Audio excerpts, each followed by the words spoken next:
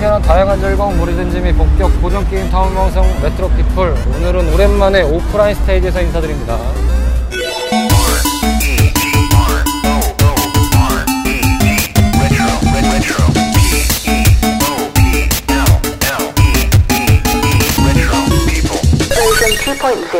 안녕하세요, 레트로 피플입니다. 오늘 오프라인 스테이지 함께 하시는 카르마씨, 로치씨 나오셨습니다. 안녕하세요. 안녕하세요.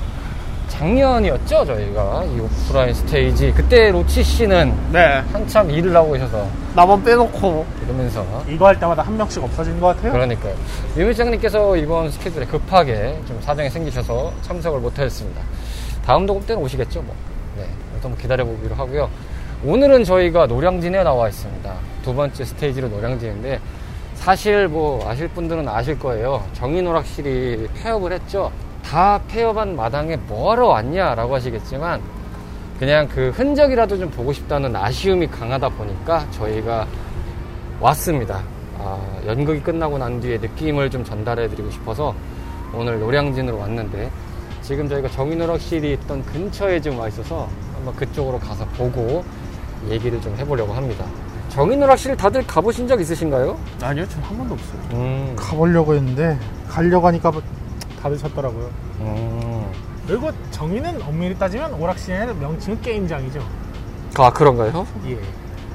그러니까 이제 워낙에 오락실이 많으니까 오락실 하긴 하는데, 정식 탐험 명칭은 게임장입니다. 그런 거 많아요. 은근 게임장, 게임랜드 이래가지고 좀 다른 게 많다 보니까. 야, 그래도 오프라인 스테이지가 참 간간히 할 때마다 이 좀 새로운 묘미가 있어요. 그죠? 근데 거의 저희는 왜 이렇게 꼭 더운 날에만 할까요? 날씨가 원래는 비가 와서 네, 이게 될까 말까 고민했는데 또 참. The map has been updated. 여기 같네요. 네, 네, 여기입니다.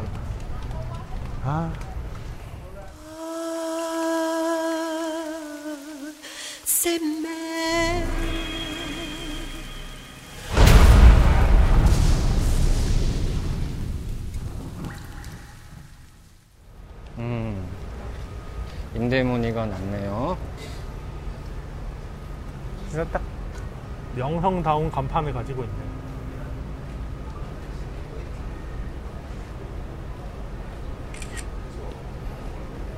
있네요. 씁쓸하네요. 막상 이렇게 보고 있으려니까. 그렇죠.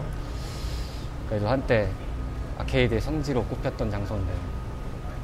네, 그나마 다행인 건 아직 다른 게 안 들어섰다는 건데. 그러니까요. 아직은. 근데 아마도 금방 들어서겠죠. 네. 그렇죠.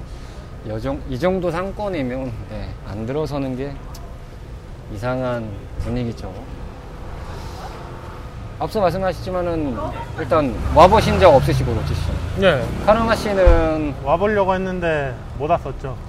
저는 지나가다가 노량진에서 한두 번씩 와본 적은 있었어요. 사실 스트리트 파이터를 해보기도 했고, 여기서 워낙 스트리트 파이터 성지다 보니까 이 스트리트 파이터의 올드 버전을 하기가 사실 쉽지가 않아요. 네. 2까지 있는 데는 가끔 있는데, 사실 그 외에 뭐 대시라든지 이런 버전을 보기 힘들었는데, 여기가 있어서 그나마 가끔 이제 기회가 되면 하러 왔는데, 자주는 못 왔죠. 사실 오락실이라는 데를 요즘에 이렇게 찾아가서 하는 흐름이 아니다 보니까 아무래도 무심했죠. 솔직하게 말씀드리면. 근데 좀 없어졌다고 생각하니까 씁쓸하네요. 굉장히. 세월이라는 게 뭔지. 그러니까요. 확실히 요즘에 이제 오락실이라는 데가 유지를 떠나서 사실상 존속하기가 어려운 시대잖아요. 그렇죠. 오락실이라는 장소가. 아니, 굳이 경제적인 논리로만 따지면 굉장히 어떻게 보면 비효율적이니까요. 그렇죠. 이걸 갖고 있는 것 자체가 어떻게 보면은 가시밭길을 가는 구조죠. 사실 어떻게 보면 구조만 치면 좀 그거랑 비슷하거든요. 요즘 이제 뭐 벅스나 이런 걸로 스트리밍하는 시대인데, 그 옛날에 그 음반 가게 가가지고 이렇게 헤드폰 끼고 들어보는 약간 거의 그렇죠. 아날로그도 레코드점에 가는 네. 느낌인데, 레코드점이 이제 좀 보기 힘들잖아요, 확실히. 거의 그 정도 이제 위치죠. 그래서 보기가 아마 굉장히 힘들 겁니다. 그러고 약간 뒤늦게 왔다는 생각이 들지만, 뭐랄까요, 좀 부채의식이라는 게 있어서 그런지 닫기 전에 왔어야 맞는 건데, 닫고라도 참 와보고 싶었다 이 생각이 들어서 오게 됐습니다. 카르마 씨는 이 상황을 보시면서 어떤 느낌이 드세요? 참 뭐랄까요. 예전에 그린 오락실이었나? 그린란 랜드였나요? 명칭이 정확히 기억이 안 나는데. 서울 그린랜드요? 그린 게임장, 네, 철권 성지였던. 그린 게임장은 거기 문 닫을 때 한번 갔었거든요. 왠지 근데 그때 거기는 쓰레기도 좀 많고 그랬는데 여기는 워낙에 딱 깔끔하게 지금 현재 상태는 정리되어 있기도 하고 그러다 보니까 좀 뭔가 그때 생각이 많이 나는데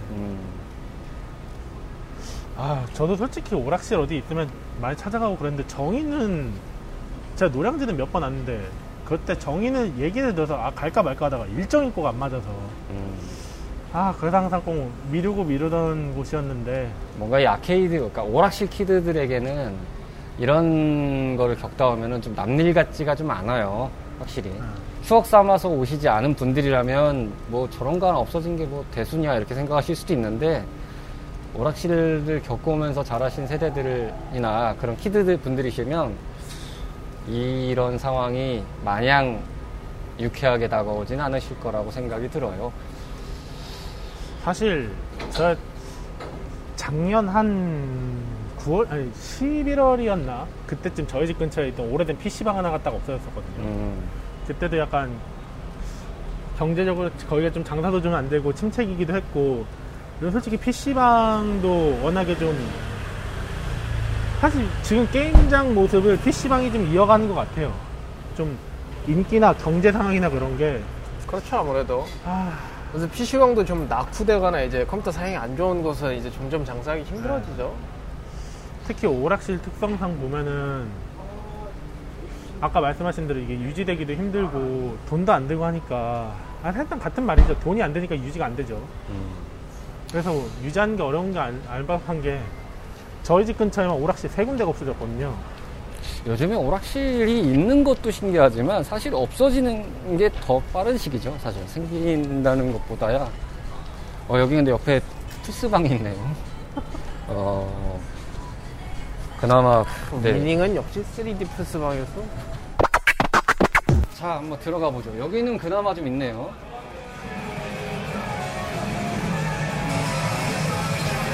완전 리듬 게임 종합인데요. 여기 2층도 있던 걸로 기억하는데. 2층이 오락실이 이제 아닌가요? 예전에 근데 여기가 제가 알기로는 음악 게임 쪽을 좀 많이 다룬다고 들었어가지고. 여기 1층은 리듬 게임이 거의 다 있네요. 네, 1층에는 리듬 게임이 많았고 2층은 이제 스틱 게임 위주로 있는 걸로 기억하는데 2층도 아직 있네요. 아예 리듬 게임 성지네요. 여기 계단은 여전히 있네요. 계단은 여전히 있었네요. 스틱 게임은 없네요. 야, 근데 진짜 제가 여기가 리듬 게임의 성지라는 얘기 들었을 때 아케이드 게임 아예 없으려나? 그랬는데 없네요. 전멸이네요. 저기 오히려 철권 포스터는 태그투 포스터 붙여져 있던데. 그러게요. 근데 하신 분들 포스가 대단하시네. 건들면 안 돼요. 왠지 뭔가 굉장히 진지하시던데. 입을 다물어야 될 것 같은 생각이 들어서. 그나마 그래도 존재하는 게 다행이네요. 예. 그래도 좀 유지를 해주는 게 요즘 시대에 쉽지는 않을 텐데 말이죠. 막연하게 드는 생각입니다만 이 바스킨라빈스가 예전에 저희가 이제 바스킨라빈스 아이스크림 먹는데 이게 어떻게 보면 옛날 부의 상징 같은 아이스크림 있잖아요. 그렇죠. 아이스크림의 고급화, 골라 먹는 재미, 이런 것도 있었는데 이게 지금 저희가 가장 자그마한 거를 먹고 있는데 기존 기본 사이즈를 먹고 그냥 3,000원 돈이거든요. 근데 지금 시대에 보면 편의점에 아이스크림 하나 골라도 3,000원짜리가 있어요. 그렇죠. 더 심한 것도 있잖아요. 네. 그러니까 이게 비싸다고 해야 되나 싶은 시대에 돌입한 거죠. 지금 저희가 살고 있는 게. 이제 프리미엄 아이스크림들이 나오다 보니까. 네, 이게 입장 차이는 있습니다만 이게 가격으로 문득 그 생각이 들어요. 이게 비싼 게 아닐 수도 있겠구나라는 생각이 드니까. 네, 사실 이거 아이스크림이 상하는 음식은 아니잖아요. 쉽게 상하는 음식은 아니잖아요. 그렇죠. 뭐 냉장고가 맛이 하지 않나. 그래서 사실 제 개인적인 생각으로는 뭐 그냥 진짜 갤런 한 3만원짜리 사다가 집에다 쟁여놓고 한 2달만 아껴 먹어도 어떻게 보면 한 달에 15,000원 정도거든요. 그럼 이제 하루에 한 500원? 요렇게 치면은 대충 2달 쟁여놓고 먹을 수 있는 그런 거거든요. 뭐 물론 이제 뭐 요즘에 이제 슈퍼마켓에서 뭐 물품으로 싸게도 파시고 하니까 이게 뭐 절대적인 비교는 될 수 없지만 막상 그런 말씀을 드렸던 이유가 이 오락실들이 없어지는 상황을 지켜보면 사실 물가 대비로 해서 유지하기가 참 힘들잖아요. 그렇죠. 발전은 되는데 뭐 물론 이런 거 지금 저희가 말씀드린 베스킨라빈스 같은 경우는 뭐 다른 뭐 상품이 좀 가격이 올라간다든지 뭐 아니면 좀 재료가 더 좋아져서 더 고급화로 간다든지 있는데 오락실은 딱히 그런 거를 뭔가 한다는 게 선뜻 쉬운 작업이 아니잖아요. 그렇죠. 실내에서. 뭐 뻔할 뻔짜 얘기지만 오늘은 그런 얘기를 좀 해보죠. 이왕 이렇게 된 거 저희가 막상 마지막으로도 이렇게 상황을 보고 왔는데 어떻게 보면 이제 뒤늦게나마 와서 좀 미안함을 보이는 거잖아요. 저희 오락실 키트들. 오락실은 왜 없어져야 되는가라는 생각으로 한번 얘기를 좀 이야기를 풀어가죠. 결론이 어쨌든 뭐 정해져 있는 이야기긴 한데 그럼에도 한번 얘기를 좀 해보죠. 저는 오락실 없어지는 게요. 딱 그 학교 앞에 문방구 없어지는 거랑 비슷한 취지라고 봐요. 예전에 학교에서 준비물을 사려고 하면은 아니, 뭔가 한다 그러면 준비물을 사야 되지 않습니까? 네네네. 근데 그때는 항상 제가 다니던 시절 기준으로 얘기하면 모든 그 준비를 다 학생들이 했었어요. 그러다 맞아요, 보니까 문방구 앞에 가가지고 뭐 필요한 거 이제 있으면 어머니한테나 아버지한테 얘기해서 돈을 받아서 그런 걸 사서 문방구에서 이제 물건을 구비했었죠. 그쵸. 근데 요즘 같은 경우는 듣기로는 이제 학교에서 다 준비를 해준다고 하더라고요. 맞아요. 뭐 다 공동 구매식으로 해서 뭐 어느 정도 비용만 좀 내고 나머지 학교에서 다 구매를 해서 일괄적으로 한다고 하더라고요. 사실 그런 것도 있어요. 사실 그 준비물이 필요한 과목의 최소화라고 해야 되나요? 사실 그게 큰 것도 있어요. 사실 우리나라 수업이 어떻게 보면 좀 하시는 분들한테 미안한 말이지만 보면 되게 수능 위주의 국영수 위주의 약간 그런 게 되게 심하거든요. 사실 그래서 다른 게 굉장히 비중이 작아지는 경우도 크죠. 그러다 보니까 이제 문방구가 과거에는 좀 이제 그런 역할도 했었고 또 한 가지는 문방구는 예전에 보면은 단순히 학용품도 학용품이지만 주로 했었던 게 거의 불량식품들이 많이 있었잖아요. 제 세대부터 좀 윗세대까지 포함해서 솔직히 말해서 문방구 가서 문구만 사고 나온 경우는 잘 없잖아요. 솔직히 말해서 약간 비열한 방법이지만 삥땅 친 사람 좀 많았죠.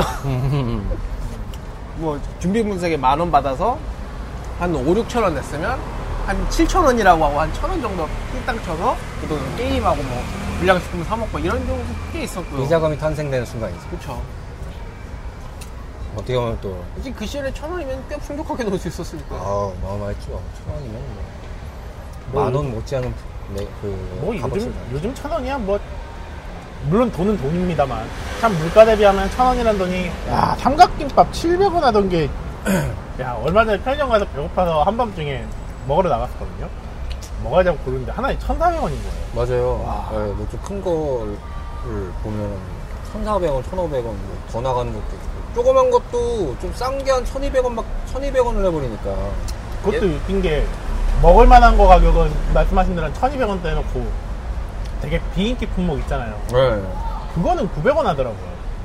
그걸 보면서 좀 어이없었던 게 예전에는 맛없는 거, 맛있는 거 다 똑같은 가격이었어요. 그쵸, 다 700원이에요.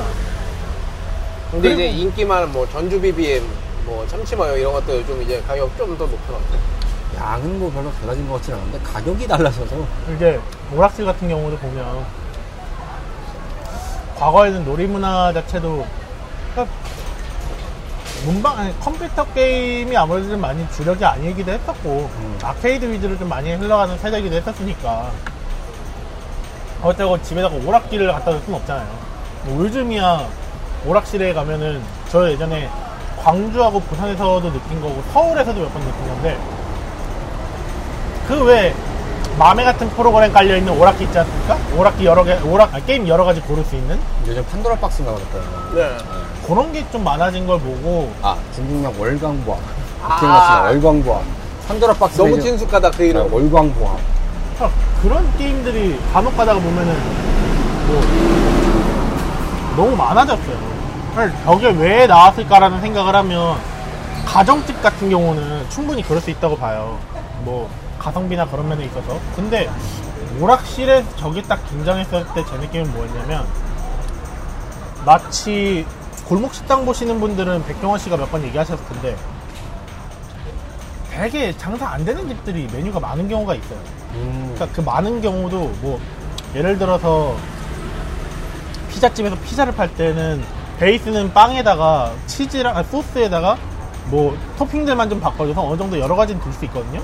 근데 전혀 막 갑자기 피자집에서 국밥을 팔고 막 거기다 회 같은 걸 파면서 막 그런, 옛날에 저희 보면 식당 같은 데 가면 그런 거 되게 많았잖아요. 뭐 제육볶음, 닭볶음탕, 뭐 된장찌개, 김치찌개, 막 냉면. 뭐 요즘에도 간간히 볼 수 있죠. 그런데 보면 이제 백종원 씨가 나와서 그래요. 메뉴를 줄여야 된다. 그냥 잘 되는 걸로 밀고 나가야 된다. 오락실이 딱 그 기계를 냈을 때 딱 그런 느낌을 받았어요. 예전 같았으면 저런 게임들 딱 한두 가지씩밖에 안 나왔을 거예요. 기계에다가 한 개씩 딱 놓고 장사를 했을 텐데, 확실히 요즘 오락실에 많이 남아있는 철권이나 킹오파보다는 떨어지는 건 어쩔 수 없는 건 아닌데, 그래도 뭔가 저렇게 두니까 오락실인가? 라는 생각이 갑자기 들더라고요. 한편으로는 또 그런 것도 있는 것 같아요. 그만큼 안 나오잖아요. 그것도 있죠. 안 나오니까 뭐 아케이드 산업 자체가 이미 사양 산업이라고 밖에 얘기할 수 없는 시대에 왔고, 이제 경험적인 부분을 말씀하셨는데 충분히 그럴 수 있는 게, 예전에는 그런 뭔가 전문화된 기기와 전문화된 구조를 가지고 있는, 저는 이걸 한편으로는 요즘 이제 크리에이터들이 많아진 시대, 유튜브의 시대가 된 거랑 비슷한 것 같은데, 제가 방송에서도 한 건 언급 드린 것 같은데, 과거에는 방송이라고 하는 개념을 보면 전문화된 장비와 인력, 그리고 기술을 훈련받은 사람들이 만들어내는 것이 방송이라고 생각을 했잖아요. 그렇죠. 근데 지금은 너무 일반 대중화가 된 거예요. 보편적 기술 자체가 너무 대중화가 돼버리고, 예전에는 그 위성 생중계 같은 관점을 말하보면 고도의 기술이잖아요. 네. 엄청난 장비가 들어가야 되고, 그만큼 또 엄청나게 막 연결이 돼야 되고, 그래서 뭔가 그거에 대한 비용이나 기술적이나 인력이 무지하게 들어가는데, 지금은 정말 초단순하거든요. 스마트폰 하나에다가 어플 켜가지고 연결하면 전 세계 어디서든 다 봐요. 보편적인 시대가 돼버린 거잖아요. 누구나 할 수 있고, 다른 장비가 필요 없이 내가 갖고 있는 거 하나만으로 켜고 설정해서 들어가면 전 세계 어디서든 그 방송이 보는 거예요. 마찬가지로 오락실이라는 관점도 그 당시에는 그런 구조와 그런 시스템이 갖춰져 있는 되기 때문에 사람들이 갈 수밖에 없었던데, 그것도 그렇게밖에 몰릴 수 없는 건데, 지금은 너무 보편화가 됐죠. 그 정도의 기술력을 가진 그러니까 게임이라든지 그런 능력을 가진 기계를 집에서도 갖고 있기도 너무 수월하고, 그렇죠. 하다못해 더 좋은 환경으로도 즐길 수 있고. 네. 오락실이 해봤자 뭐 굉장히 이제 뻔한 그 뻔한 스펙들이 나오니까, 뻔하다는 표현이 뭐 다른 게 아니라, 근데 집에서는 더 좋은 화면에, 더 좋은 그래픽에, 더 좋게 하시는 분들이 좀 많거든요, 사실상. 그렇죠. 과연 오락실용 게임에서의 메리트를 뭘로 주냐라는 관점을 보면 없다는 거죠. 게다가 요즘에는 또 개발 환경적인 걸 또 봐도 너무 이제 그 PC 기반의 개발 시대가 보편화되다 보니까 나와도 이식하기가 너무 쉬워요. 그렇죠. 그렇다면 오락실에 가서 즐길 수 있는 게임들은 아주 큰 분류로 따져서 체감류에 가까워지는데, 뭐 저희가 잠깐 어뮤즈차 타운에 가서 봤듯이 음악 게임기라든지 아예 세팅이 돼 있어야 뭔가 좀 할 법한 그런 거라든지, 아니면 이제 메카닉 룰 같은 거, 아니면 레이싱, 뭐 이런 것들 정도를 볼 수 있잖아요. 사실 이제 나와 있는 걸 따지면. 그렇죠. 아니면 뭐 저희가 지난 시간에 버추얼 카블 있잖아요. 뭐 그런 거의 슈팅이에요. 그러니까 기계적으로 뭔가 장비가 세팅이 돼 있어서 할 수 있는 것들. 그런데 그것 또한 마음을 먹고 하면 할 수 있어요. 네. 그러다 보니 이게 메리트라는 관점이 사라지는 것 같아요. 메리트. 저는 그게 참 제 직업이 뭐 현재는 쉬고 있으니까 현 직업이라고 해서 좀 그런데, 전 직업이 요 직업계에 좀 있다 보니까 자꾸만 드는 생각인데, 요즘 그런 딱 요 직업이랑 되게 비슷한 느낌이 많이 드는 것 같아요. 예전에는 사실상 외식을 하는 이유 중 하나는 집에서 하기도 번거롭고 어떻게 해야 될지도 모르고 잘 모르는 게 좀 정보가 좀 없었으니까. 근데 요즘은 진짜 유튜브만 검색하셔도 그럼요. 막 별의별 진짜 뭐 가정용 레시피는 둘째 치고 업소용 레시피가 너무 많이 풀렸어요. 그러다 보니까 저도 심지어 어쩔 때는 외식 나가서 먹기가 좀 그럴 때가 있어요. 왜냐면은 제가 집에서 만들어 먹거나 그냥 해 먹어도 이거보단 맛있게 하고 더 싸게 만들 수 있을 텐데. 그러니까 이걸 지금 현재 오락실이랑 좀 접목해서 얘기하면 뭐 솔직히 집에서 저도 CD를 만약에 구해가지고 컴퓨터로 구동을 하면은 뭐 옛날에 메타슬러그라든지 메타슬러그 시리즈나 여러가지 그런 오락실에 있던 게임 시리즈는 또 돌릴 수가 있었잖아요. 그쵸. 처음엔 솔직히 그래도 저는 오락실을 갔었던 이유는 조이스틱으로 하고 그 큰 화면에서 하는 것 때문에 갔었어요. 근데 아까 말씀하신 것처럼 기술의 발달도 있었지만 조이스틱이 팔리고 그러면서 집에서도 조이스틱으로도 가지고 올 수 있었잖아요. 그러다 보니까 메리트가 점점 없어지는 거예요. 과거에 뭔가 원가가 굉장히 높은 그런 부가 장비들조차도 너무 요즘에는 코스트가 많이 다운되다 보니까 그렇죠. 보편화됐죠.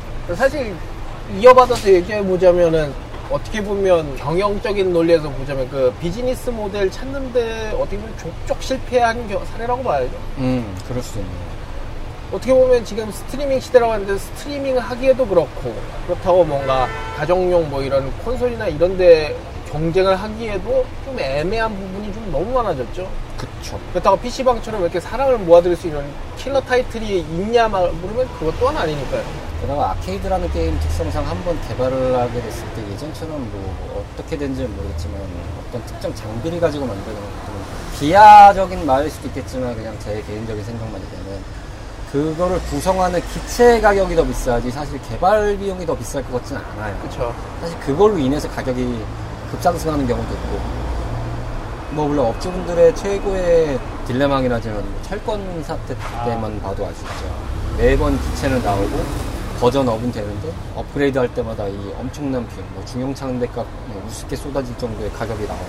그쵸, 근데 이거를 이제 투자 대비 감가로 돌려봤을 때 마진이 어느 정도까지 돌아가야 된다는 전제가 나왔는데 그만큼 유저들이 이용하는 것도 아니고. 근데 이제 그만큼 들어가는 부대 비용은 너무 세지고. 솔직히 게임 사들에서 가격도 너무 비싸게 책정됐다고 저도 생각해요. 특히 뭐 철권 같은 경우는 요즘에 뭐 스팀이라든지 뭐 플스판 이렇게 해가지고 또 방법도 엄청 많이 생겼잖아요. 그럼에도 그 가격도 거의 비슷하고 그렇다면 좀 그건 조금 앞뒤가 안 맞는 것 같긴 해요. 그럼 이제 아케이드 좀 가격을 인하할 필요가 있지 않나 그런 생각이 듭니다. 과거에는 게다가 확장판이라는 개념을 이제 아케이드로 먼저 우선시 풀고 그 다음에 그거 확장판을 가지고 전체적으로 묶어서 가정용으로 내는 게 관례였는데 네. 지금은 딱히 보면은 뭐 아예 시즌 패스라고 해서도 나오잖아요. 그쵸. 두 게임 같은 경우는 뒤늦게 나중에 이제 아케이드로 반영되는 상황이다 보니까 이럴 바에야 안 해. 그냥 집에서 편하게 하지. 이용할 메리트가 정말 없는 거죠. 그리고 막상 그 매니아들 입장에서도 진짜 거기에 막 몇백만 원씩 쏟고 이럴 그거면은 차라리 그 돈으로 그냥 컴퓨터 진짜 세게 맞춰가지고 스팀에서 사서 그냥 조이스틱 사서 하는 게 경제적이에요? 그렇죠. 게다가 뭐 아니면 뭐 콘솔을 사가지고 그냥 깔끔하게 그것만 하던지 네. 그만큼 알아버렸다는 전제가 될 수 있다고 봐요. 아까도 말씀드렸다시피 예전에는 그런 말이 있었어요. 요식업 쪽에서 식당을 보면 식당에 음식 가짓수가 많아야 저 집은 음식을 잘한다 이런 얘기가 있었어요. 왜냐면 이제 그만큼 다룰 줄 아는 요리가 많고 어느 것든 막 취향 거 고를 수 있으니까 그런 가짓수 많은 집들이 저 집은 요리를 잘해 이런 인식이 있었는데 이게 점점 지나갈수록 어떤 식으로 바뀌었냐면 오히려 요리 가짓수는 적고 전문적으로 하는 그런 쪽이 오히려 더 이제는 많이 인정받고 있죠. 그리고 사실상 그렇게 하는 게 질 좋은 재료와 질 좋은 서비스를 공급하는 방법이기도 해요. 가짓수가 많으면 그만큼 식자재 보관하는 것도 문제고 코스트 문제랑 이것저것 해서 또 가격도 올라요. 그렇기 때문에 오히려 전문적으로 간단하게 요리 한 두세 가지만 다뤄가지고 하면은 더 경제적이죠. 마찬가지로 오락실도 그런 면에서 보면 참 시대 흐름을 못 따라간 대표적인 케이스이기도 하고 그리고 또 한 가지는 오락실이 아무래도 좀 흐름은 저버릴 수밖에 없어요. PC방의 등장과 함께 좀 분위기가 확 옮겨간 경우가 있잖아요. 특히 이제 세대를 좀 나누면 오락실 등장 이전 세대면 하더라도 한국에는 당구장들을 많이 봤잖아요. 그쵸. 근데 이제 당구장이 오락실이 등장하면서 조금씩 약간 좀 층이 나눠지긴 했을 거예요. 오락기를 좋아하는 층과 이제 당구를 좋아하는 층 있다가 이게 갑자기 확 몰리게 된 경우가 PC방이 등장하면서 PC방으로 싹 몰렸잖아요. 그쵸. 근데 그렇게 했을 때 그러면은 오락실이 재미가 없었냐? 당구가 재미가 없었냐? 그건 아니에요. 다만 이제 새로운 PC방이라는 문물이 들어오면서 더 재밌고 새로운 거 있고 관심이 쏠리면서 PC방이라는 사업이 커져가면서 또 새로운 게임들도 많이들 개발 나고 쏟아져 나왔잖아요. 근데 그 와중에 아케이드 게임을 보면은 저는 아케이드 게임은 그만큼 안 나왔다고 봐요. 물론 이제 일본 같은 경우는 일본이나 다른 나라 같은 경우는 제가 말씀 못 드리고 국내 한정으로만 말씀드리겠는데 국내 솔직히 저는 제가 그랬어요. 오락실에서 보면 국내 게임은 거의 못 봤어요. 그러다 보니까 보급 시기도 늦고 아마 가격도 그래서 좀 더 뛰었을 거라고 생각해요. 아무래도 수입일 테니까요. 네. 근데 뭐 일본 자체도 지금은 거의 만드는 메이커만 거의 뭐 명맥 유지하듯이 만드는, 일본에도 보면은 요즘에 나오는 것들이 뭐 그 카드 형태의 게임이라든지 모아서 뭔가 덱으로 해가지고 뭐 약간 네. 시뮬레이션 비슷한 삼국지 대전 뭐 이런 것들, 아니면 뭐 아이마스나 이런 것들 개념처럼 뭐 이런 것들이 이제 크게 성장을 하다가 지금도 그게 좀 가라앉는 시대고, 그래서 근데 그게 하나의 장르가 됐고 계속해서 그냥 매달릴 수 있는 그런 것들의 위주로 좀 재편이 돼서 가다 보니까. 근데 이게 오락실과 당구장의 차이는 솔직히 말해서 당구장은 당구대랑 이게 비싸더라도 한 번 잘 해놓으면은 관리만 해주면 좀 오래 가거든요. 맞아요. 근데 오락실 같은 경우에는 어쨌든 손님이 불러오면 계속 업데이트나 이걸 해줘야 돼요. 그럼 좀 비용이 계속 꾸준하게 나가는데 못 따라오죠, 결국 이거를. 이런 부분도 확실히 좀 크긴 커요. 오락실 제가 좀 잘 안 가게 됐던 계기 중 하나가 솔직히 정인을 몇 번 가고 싶었던 생각 중 하나는 뭐였냐면, 제가 신도림 테크노마트 있는 곳을 영화 보러 갈 때 자주 가요. 근데 거기 가면은 항상 오락 있는 거를 즐기는데, 물론 거기 말고도 다른 이제 영화 보러 가면 오락실 갑니다만 조이스틱 버튼이랑 그 스틱이 잘 안 눌리거나 좀 이상한 경우가 있어요. 예전에 그린 오락실 같은 경우는 이제 철권 성지로 불렸던 이유 중 하나는 그런 레버라든지 버튼 문제 같은 거를 사장님이 잘 해주셔가지고 좀 더 많이 입소문 탄 것도 있고. 그린 레버라는 것도 있었죠. 네. 아예 커스텀으로 새로 만들어내가지고. 그러니까 사실상 그렇기 때문에 그린 오락실이 좀 명성이 올라갈 수 있던 그런 부분이 좀 컸거든요. 근데 이제 제가 몇 번씩 느끼는 거는 현재 남아있는 오락실들 중에서 그렇게 관리하는 것도 잘 없어요. 뭔가 현재 남아있는 오락실들도 보면 좀 덤인 경우도 많고, 물론 그쵸. 제가 말하는 건 요즘 신설된 오락실들 위주로 말씀드리는 거예요. 그리고 제가 예전에 저희 1년 때 이맘때쯤이죠. 이게 하우스 오브 데드 4를 그때 했을 때도 총 에임이 왜 이렇게 안 맞아? 이러면서 좀 했었어요. 제가 그런 거를 하면서 하우스 오브 데드를 할 때 좀 많이 느끼거든요. 요즘에는 관리도 외주로 준다고 하더라고요. 네. 진짜 예전에는 싼 데 있으면 싼 데를 갔어요. 한 게임에 500원인 데가 있으면 거기를 갔는데, 근래는 오히려 1000원이어도 에임 잘 된 데를 가고 싶어요. 관리 잘해주고. 솔직히 그렇잖아요. 내가 500원이든 뭐가 중요한 게 아니라, 그 금액은 물론 터무니없이 쓰면 안 가겠지만, 그래서 내가 여기다 돈 넣은 만큼은 좀 잘 됐으면 좋겠는데, 내가 뭐 돈이 없나? 돈을 넣어가지고 좀 제대로 된 설비에서 좀 하고 싶은데 이게 안 돼? 좀 답답하네. 쏘는데 안 맞네. 메탈슬러그도 그런 적이 있어요. 점프를 눌러야 되는데 이게 눌리는데 버튼이 인식이 안 돼요. 그래서 죽었어요. 뭐야? 장난하냐? 눌렀잖아. 왜 안 되는 건데? 이럴 건 버튼이라도 뻑뻑하게 만들어가지고 안 눌리게 해서 못 뛰게 하던가. 그런 것도 아니고 눌리는데 인식이 안 돼요. 이러면은 뭐 어쩌자는 거야. 그리고 솔직히 그 가격적인 면으로만 봤을 때 PC방 아니면 뭐 프리스방, 노래방, 코인 노래방에 비교해서도 가격적으로 좀 많이 비싸죠. 그것도 부정 못해요. 솔직하게 말하면 이게 잘하는 사람이 하나 가지고 좀 오래 한 1시간까지 놀 수도 있겠지만, 뭐 그냥 초심자 같은 경우에 가서 한 5분에서 10분 안에 끝나는 경우도 있잖아요. 그게 거의 대부분일 텐데, 그게 한 500원 정도면 한 10분에서 20분 정도 하고 1000원 정도가 나가는 거잖아요. 만족도가 투자 대비로 적다. 그렇죠. 근데 거기에 500원 정도 더 넣으면 PC방 같은 경우는 1시간 정도란 말이죠. 아무리 비싸도 1,500원이 정도. 그렇죠. 뭐 요즘에 코인 노래방이 좀 문제가 되긴 합니다만, 보통 뭐 코인 노래방 같은데 좀 많이 해주시는 데는 뭐 1,000원에 3곡 이렇게 해주니까. 그렇죠. 한 1,500원이면 9곡 해서 대충 1시간 정도 갈 수 있어요. 근데 저는 여기에 말을 좀 더 하고 싶은 게, 1,000원에 3곡인 게랑 1,000원에 2곡인 데가 약간 장비 차이는 좀 있어요. 확실히 그거는 부정을 못해요. 1,000원에 세 곡인 데를 가면은 어쩔 때는 그냥 싼 맛에 한다는 느낌이고 1,000원에 두 곡 하면은 그냥 괜찮네 하면서 부르고 있어요. 볼 때 봤을 때도 진짜 오락실이 그런 부분이 좀 큰 경우가 좀 많죠. 사실상 저는 만약 앞으로 오락실 그러면은 살아남으려면 어떻게 해야 되는가라고 했을 때 결국에는 아까 체감형 게임이라고 말씀하셨지만 그러니까 현재로서는 체감형 게임밖에 그게 딱 대표적인 것 같아요. 현재 가정집에서도 할 수가 없고 뭔가 오락실에서만 할 수 있는 그런 아이덴티티를 갖고 있는 상품을 결국엔 갖고 올 수밖에 없어요. 그렇죠. 아무래도 가장 큰 건 역시 킬러 타이틀의 부재죠. 요즘에 리그 오브 레전드 같은 게임이 막 사람들을 다 끌어모을 수 있는 게임이 오락실에 있다면은 지금 상황이랑은 확실히 좀 달랐을 겁니다. 아무리 비싸도 그 정도로 센세이셔널 하잖아요? 그러면 뭐 인스타를 찍니 뭐 유튜브를 찍니 이러면서 결국 오게 돼 있어요. 아무리 비싸고 막 이래도. 근데 결국 그런 킬러 타이틀의 부재가 좀 많이 크죠. 제가 얼마 전에 유튜브를 보다가 한번 좀 놀랐던 게 이제는 인터넷으로 인형 뽑기를 하더라고요. 아, 인터넷으로요? 그렇게 해가지고 상품을 하면은 그 상품을 수령을 하더라고요. 어떻게 해요? 배송을 이제 배송으로? 배송으로. 와. 물론 이제 국내 쪽은 아닌 것 같던데 와 그거 보고 좀 어이가 없었어요. 야 이제는 인형 뽑기까지 해? 왜냐면 사실상 현재 오락실들이 살아남는 방법 중 하나가 오락실에 이제 인형 뽑기 같은 거를 많이 나가지고 하는 경우가 많거든요. 사실상 지금 오락실이라고 하는데 들어가 보면 거의 대부분이 인형 뽑기인데 명칭은 크레인 게임이죠. 크레인 게임들은 상품 자체가 그렇게 단가가 낮은 건 아니에요. 피규어나 그런 좀 고가 제품들 위주로 해가지고 하는 거고 그걸 봤을 때 든 생각이 야 이러면은 저거까지 뺏기는 거 아니야? 이런 생각이 들더라고요. 어떻게 보면 현재로서 오락실에 살아남을 수 있게 하는 명분상 살아있게 만든 게임은 크레인 게임이거든요. 그렇죠. 근데 그것마저 이제 인터넷으로 즐겨? 야 이러면은 물론 이제 그 시설을 유지하려면은 있긴 있어야겠지만 야 이걸 저렇게도 하네? 라는 생각이 참 들더라고요.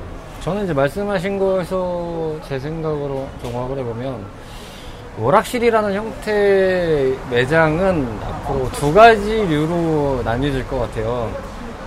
하나는 잠깐 유행을 했었죠. 한 몇 년간이 크레인방 같은 게 유행을 했었잖아요. 네. 그게 이제 지금 다 접혔잖아요. 크레인방이라고 있었잖아요. 네. 예, 인형 뽑기들만 짜지작 나서 어떤 방들이 있었잖아요. 이제 지금 다 없어진 추세인데, 물론 이제 요즘에 보니까 스티커 사진이 그런 것들이 좀 많이 나오더라고요. 스티커 사진으로 해서 이렇게 쭉 오던데, 네. 체감할 수 있거나 이렇게 입지가 좋은 데서 규모가 있는 형태의 그런 기기들로 많이 구성을 한, 뭐 저희도 아까 갔습니다만, 뭐 저는 뭐 댄스 게임이라든지 뭐 음악 게임이라든지 뭐 기타 드럼 게임 이런 것들이 다 들어가 있고, 아니 뭐 농구 게임, 크레인류 뭐 이런 것들이 섞여가지고 보통 다 들어가 있잖아요. 요즘에 네. 좀 오락실이 큰 규모로 좀 있다고 하면은 그렇죠. 그 정도 규모로 가는 게 그나마 전통적인 오락실에서 발전되는 형태로 봤을 때 사업 방향 같고, 아니면 단순하죠. 레트로의 표본을 맞춰서 레트로한 게임만 갖다 놓고 인테리어만 조금 신경 쓴 상태로 그냥 만들어 놓는 고전 형태의 오락실. 약간 카페 느낌의 그런 거. 그렇죠. 레트로 형태로 요즘에 오락실을 만드는 데가 좀 많잖아요. 아예 그냥 옛날 오락실 같은 느낌으로 만들어서 네. 하나의 문화가 그러니까 밈이 됐잖아요. 지금 상태 이런 흐름이 분야가 공나지만 뭐 진로에서도 뭐 옛날에 그런 소주를 복각해서 나온 스타일의 뭐 요즘에 그런 게 엄청 히트를 쳤고, 뭐 본표라는 부침개 가루를 만든 회사도 뭐 상품이 많았는데 그게 또 인기를 끌고 있고 막 이런 것들을 보면 그런 거로 소비하는 층이 분명히 생겼다는 거거든요. 그러니까 그런 소비층이, 그러니까 추억 자체가, 누군가의 추억 자체가 이제 새로운 시각으로 다가와서 재미로 다가오는 그런 세대가 이제 또 왔던 세대고, 그런 세대가 소비하는 세대가 됐다 보니까 그 두 세대가 공존하는 방법으로 봤을 때는 그냥 옛날에 우리나라에서 만들어졌던 오락실 형태의 그런 공간을 세련되게, 그러니까 세련된다는 게 너무 세련됐다는 게 아니라 요즘 테이스트들이 좀 들어간 형태로 믹스가 돼서 나온다든지, 그리고 종로 예전에 가셨을 때 네. 그런 오락실 형태가 바로 대표적인 거죠. 딱 감성적인 그런 오락실 공간. 진짜 그게 오락실인 거죠. 지금 제가 전자로 말씀드린 어뮤즈먼트 센터고, 오락실이라는 공간의 기억은 아마 그런 식으로 나올 것 같아요. 근데 여기서 뭐 최신 게임을 본다 이런 건 아니고, 단지 그냥 이거 옛날 게임인데 오락실이네 이렇게 그냥 더듬어서 회상을 해주는 정도. 그리고 이제 예전부터 그런 걸 알았던 사람들은 이런 게 여기 이게 있네 하면서 한 번 더 그 기억을 만져볼 수 있는, 딱 요 두 갈래로 나뉘어지는 게 오락실의 그냥 발전 형태 같아요. 여기서 좀 더 발전한다? 그러면 마지막으로 남은 건 그 크레인류랑 이런 것들이 섞인 요즘 형태 이제 아케이드 공간을 봤을 때는 하나죠. VR이 섞이느냐 아니느냐 그게 관건이죠. 그렇죠. VR은 섞일 가능성이 좀 있다고 봐요. 그래서 그게 어느 정도 자리가 잡히면 오락실 형태로 갈 수 있는 소지가 크고, 그리고 아마 그런 식으로 재편이 되지 않을까. VR은 물론 집에서도 할 수 있습니다만 아예 그렇게 세팅을 해놓고 하는 느낌하고 봤을 때는 물론 이제 뒤집어 쓰고 하느냐 아니냐의 차이도 있지만 또 VR 자체가 또 공간 자체에서 안전하게 할 수 있냐 없냐에 또 그런 차이도 좀 있을 거라고 생각이 들어서, 물론 뭐 집에서도 충분히 할 수 있는 시스템이 됩니다만 그 자체가 사업화가 된다고 했을 때 간다고 하면 저는 오락실이 VR로 들어갈 것 같아요. 집에서도 즐길 수 있는 VR이 있는가 하면 집에서도 즐길 수 없는 VR 같은 게 분명히 있을 거예요. 그렇죠. 그러니까 뭐 예를 들면 만약에 저는 킹 오브 격투 게임 같은 경우가 만약에 진짜 VR로 모션을 인식해서 나온다고 한다면 가정에서도 가능은 하겠죠. 근데 그만한 확정적인 공간을 마련해주고 할 수 있게끔 하는 게 문제라고 보거든요. 그러니까 그 정도로 정말로 활동적이고 액션감 있게 만약에 전문성이나 공간을 활용하는 그런 게임이 나온다면 충분히 그렇게 나올 수 있다고 봐요. 확실히 가능성을 보여줬던 게임이 근래 하나 나왔었죠. 하프라이프 알렉스라고. 체감형 게임이라고 하는 구조의 아케이드 장르는 결국은 VR로 흡수될 것이다라는 게 제 견해긴 해요. 왜냐면은 어차피 모니터를 보고 장치를 이용하는 건데 거기에 VR 장비까지 쓰고 하면 몰입감이 더 배가 될 거 아니에요. 그 장비까지 있으니까. 그래서 결국은 체감형 장비는 곧 VR로 발전돼서 그렇게 업그레이드해서 넘어갈 확률이 크다고 저는 생각을 하죠. 근데 아직 VR 장르의 그 발전 단계가 아직 갈 길이 먼 것도 전 사실인 것 같아요. 그렇죠. 여러 가지 이제 표준점을 만들어내는 게 아직 어렵죠. 뭐 어떤 분은 멀미가 난다고. 저도 예전에 드라이빙 클럽을 한번 VR로 해봤는데 생각보다 멀미 나더라고요. 재미는 있었는데 신기하겠는데 좀 어지럽더라고요. 막상 해보니까. 진짜 지금 한편으로는 얘기하면서도 안타까운 거는 과거부터 현재까지 지금 계속 오락실을 유지하시는 분들이 계실 거 아니에요. 그럼요. 그분들도 되게 고민이 많이 되실 거예요. 이거를 유지를 해야 되나 아니면은 새로운 환경에 뛰어들어야 되나. 저는 한편으로 그 생각이 드는데 우리가 길 가다 보면은 구두방 같은 거 있잖아요. 있죠. 컨테이너 박스. 그게 참 역사가 굉장히 복잡한 형태인데 마치 그 구두방을 보는 느낌이 오락실에서 가끔 돼요. 근데 지금 상태는 이게 어떻게 할 수가 없는 상황이다 보니까 넘어가기에는 너무 돈도 많이 들고 뭘 하기도 뭐하고 안 하자니 내가 생업이 걱정돼서 그냥 띄엄띄엄 한다는 느낌. 근데 사실 오늘 와보고 되게 신기했던 건 전 사실 리듬 게임이나 이런 것도 다 없어졌을 줄 알았거든요. 생각보다 아직 버티고 있긴 하더라고요. 수요가 그나마 있는 장르죠, 현재로서는. 아케이드라는 장르에서 어떻게 먹여 살리는 장르일 거예요. 아케이드라는 틀에서 회전율도 나쁘지 않고 또 게다가 체감이라는 요소가 있다 보니까 또 장비에서 통일화가 돼 있는 걸 또 하려고 하다 보면 또 저게 저렇게 뭔가 딱 디폴트가 돼 있는 거는 메리트가 있죠, 아케이드로서. 근데 생각보다 저 리듬 게임은 이제 또 아까 말씀드린 뭐 콘솔이나 이쪽에 그렇게 막 많이 있는 장르는 아니거든요. 그렇죠, 나오지도 않아요. 진짜 어떻게 보면 좀 아케이드 가야만 좀 누릴 수 있는 장르이기 때문에 그래서 좀 잘 돼 있다고 했었죠. 근데 그 점은 하나 전 지적하고 싶었어요. 특히 새로 나오는 게임들일수록 왜 아이디 카드 같은 거 만들게 하잖아요. 네. 근데 그거 만들기가 진짜 매니아들 아니면 진짜 하기가 너무 어려운 구조인 게 전 솔직히 말하면 요것도 좀 한몫했다고 생각해요. 요게 좀 즉석에서 만들기 쉽고 좀 튜토리얼도 좀 잘 돼 있고 이러면은 조금 더 뭔가 새로운 사람들 많이는 아니더라도 조금이라도 더 끌어들였을 것 같은데 솔직히 말하면 너무 고인물에만 치중돼 있는 딱 그런 형태였던 것 같아요. 저는 이거는 닭이 먼저냐 알이 먼저냐로 느낌이 오는 게 솔직히 이제 게임을 그 정도까지 하려면은 어느 정도 매니아들 레벨로 가야 되잖아요. 근데 그거를 살려고 하면은 일단 처음 했을 때 재미를 느끼고 관심을 가질 수 있게끔은 돼야 돼요. 아이디 카드가 솔직히 철권에 없어서도 그렇게 크게 불편하진 않았거든요. 이니셜 D 같은 경우도 그렇고. 근데 그 이유는 제가 그만큼 거기 엄청나게 전문성으로 파지도 않았고 철권 같은 경우는 코스튬 같은 걸 전혀 할 생각이 없었으니까. 그러니까 없죠. 사실 없어요. 근데 그 메리트를 좀 줘가면서 해야 좀 어떻게 보면 끌어들일 수 있는 그런 마케팅이 전혀 안 됐다는 게 제가 지적하고 싶은 부분인 거죠. 굳이 따지자면. 결국에는 고임 사람들만 고이게 할 수밖에 없어요. 고임 사람들을 위한 서비스 같은 거라고 생각해요. 저는 아이디 카드 같은 거. 그러니까 너무 대중성을 위한 뭔가 시도가 너무 없었다고 저는 생각이 돼요. 목요일 저녁에 만나는 판타스틱 레트로 어드벤처 타임. 본격 고전게임 탐험방송 레트로피플은 다양한 팟캐스트 앱에서 청취하실 수 있는데요. 2014년 첫 모험을 시작한 이후 많은 청탐꾼들의 성원을 힘입어 다양한 고전게임의 세계로 여러분들과 함께하고 있습니다. 방송 소감이나 사연, 함께 탐험하고 싶은 게임이 있다면 주저하지 마시고 언제든 저희한테 알려주세요. 청탐꾼 여러분들의 다양한 이야기를 기다리고 있으니까요. 짧은 이야기, 긴 이야기 상관없이 모두 환영합니다.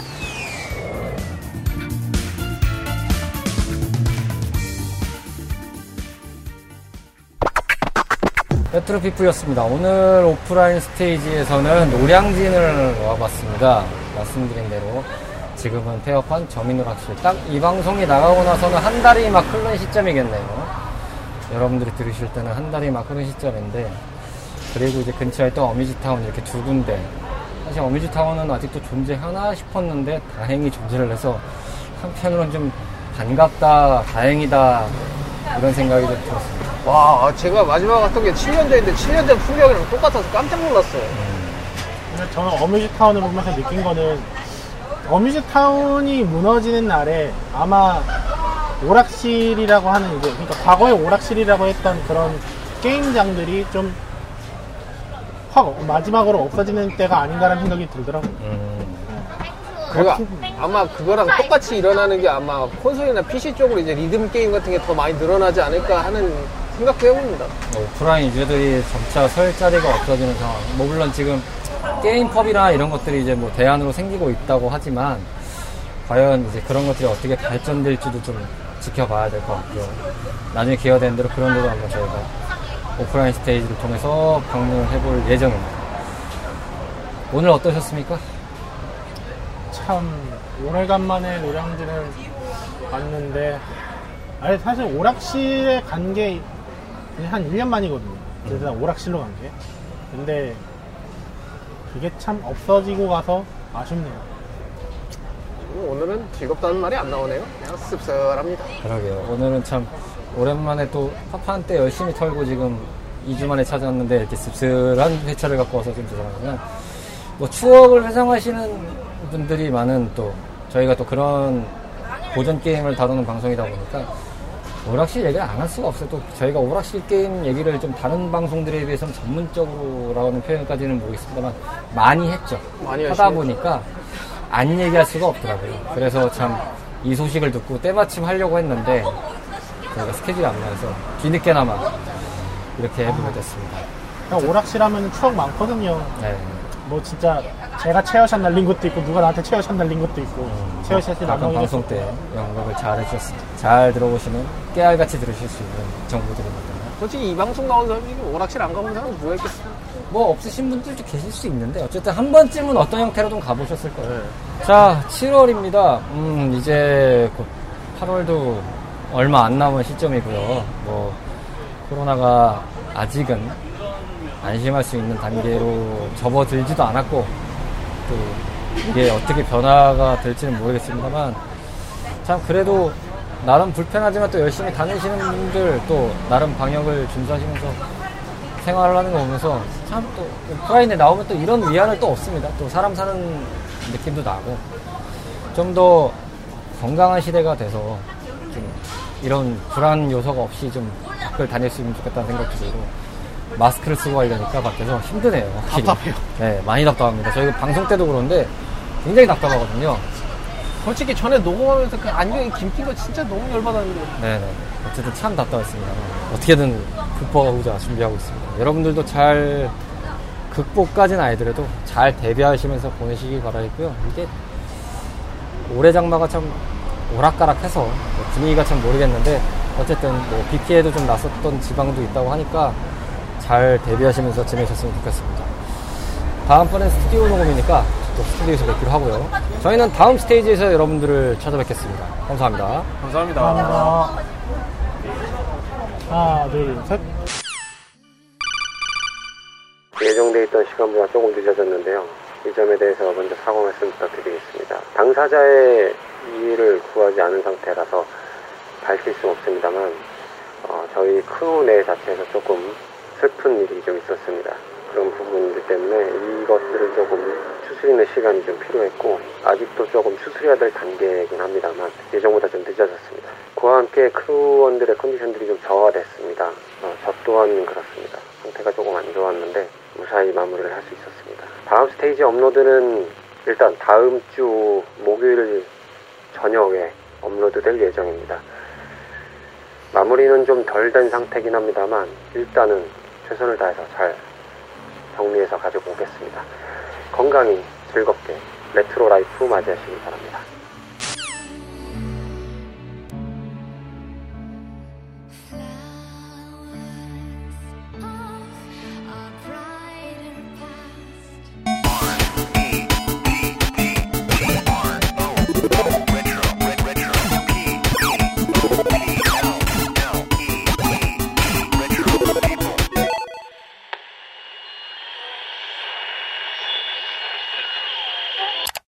STAGE2